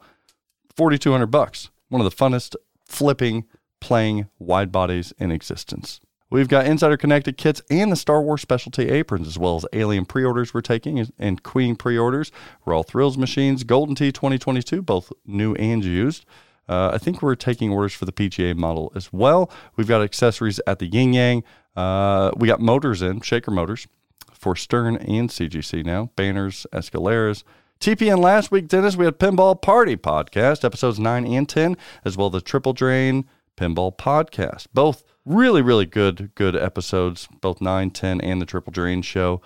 Those are like must plays whenever I see them pop up. So nicely done, gentlemen. TPN this week, we have a final round pinball podcast. I think Teolis and Marty were trying to squeeze one out this week, but it's going to be early this coming week. So you're going to hear that very soon. For Dennis Kreisel, as always, I am Zach Meny. Folks, just remember, I've seen things you people wouldn't believe. Atari pinball machines on fire in the arcades of California. I watched Gottlieb's glitter in the dark near the bowling alley gates. All of those moments will be lost in time, like tears in the rain. Time to drain. And always practice safe pinball and stay out of my way, or you'll pay. Listen to what I say. Is that a Happy Gilmore reference? That's right, yeah. Yeah. Why don't I go eat some hay? I can make things out of clay and lay by the bay. I just may. What do you say? See you guys next week. Or probably 2 weeks, to be honest. Oh, baby, I wanna taste your lips. I wanna be a fantasy. Yeah. Why are people just a minute? Are you gonna go out to your? What is that thumping? They were thumping on the upstairs. Oh, it's that Christmas. They got the Christmas spirit. No, I'm co-thumping. Like, got the Christmas spirit. Hey, be quiet! Sadly, to piggyback off of that, I hate the fucking word piggyback. Piggyback. Did you watch the last episode of House of Dragon? Yeah, I'm all caught up. I didn't realize there were bigger dragons. When they're old, they're big. Is that? I thought that might have been a different species of dragon. That was one of the oldest dragons.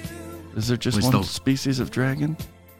You know, I think they're all technically the same species, but when the kids are like flying around on dragons that were eggs when they were born, and another one goes and finds the dragon that his aunt was riding that was already full grown when she tamed it, you know, it was just the older, the bigger.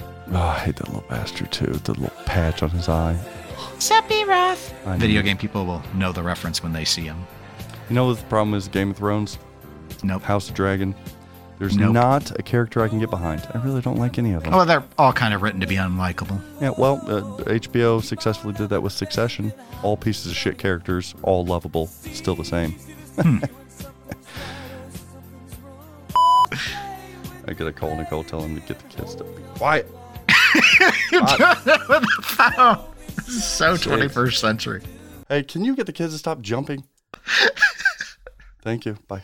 They're working on their cheers. They probably are. But Dad doesn't like any happiness. Oh my gosh. There will be no joy except Christmas joy.